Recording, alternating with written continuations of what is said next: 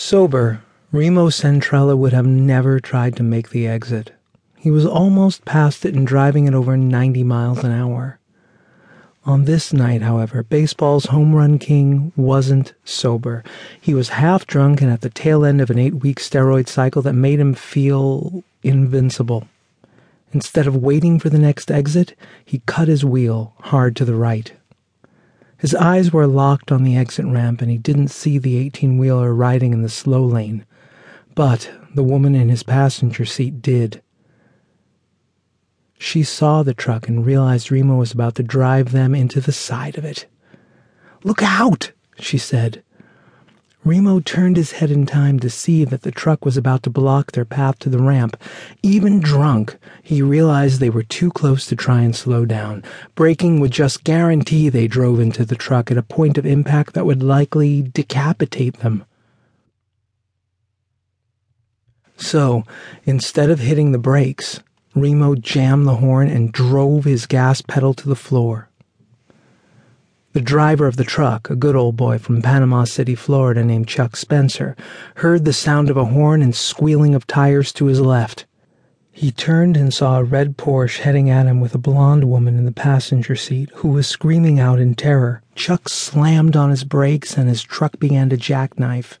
He knew the smart thing to do would be to re-accelerate to try and pull his trailer back in line, but he couldn't bring himself to do it because he knew it would mean a deadly crash for the passengers in the car. He kept his foot on the brakes and tried to steer his way out of trouble.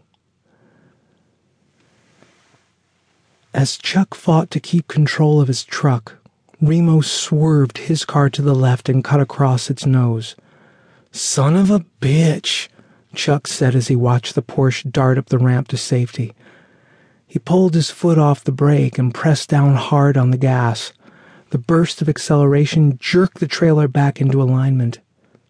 The jackknife was averted. Chuck had regained control of his truck, but now he was struggling to breathe. Afraid he might be having another heart attack, he downshifted and drove off the next exit. He came to a stop at the top of the ramp and pulled out the pack of cigarettes that was tucked into the front pocket of his t-shirt. He grabbed a cigarette, lit it, and took a hungry inhale. As the smoke settled into his lungs, Chuck's hands stopped shaking and the tightness in his chest went away. A fresh batch of nicotine began to flow through his system, and his feelings of panic began to dissipate. "False alarm," he said as he finished the cigarette. He stubbed it out and calmly lit a second one. As Chuck smoked a fresh Winston, he looked to his right and saw the golden dome of the Georgia Capitol building. It was shining brightly in the night sky. Ahead, in the distance, he saw the upper level of Wilson Field, silhouetted in light from the interstate. Through his side mirror, he could see the slow stream of highway traffic as it continued to roll through the night, oblivious to the fact a deadly crash had barely been avoided.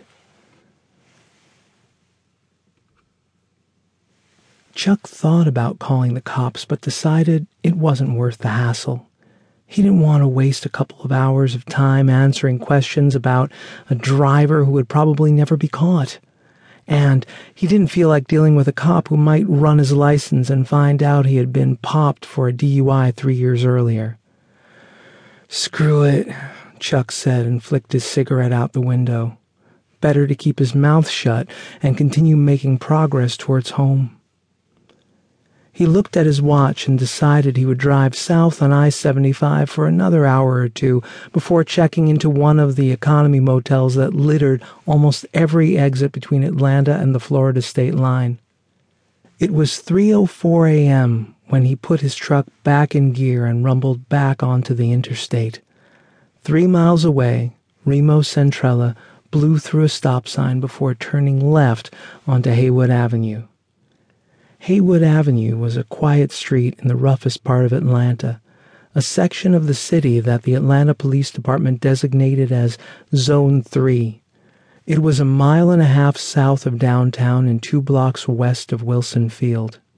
The homes on Haywood were row houses. They'd been built without garages a generation before Atlanta's working class could afford cars.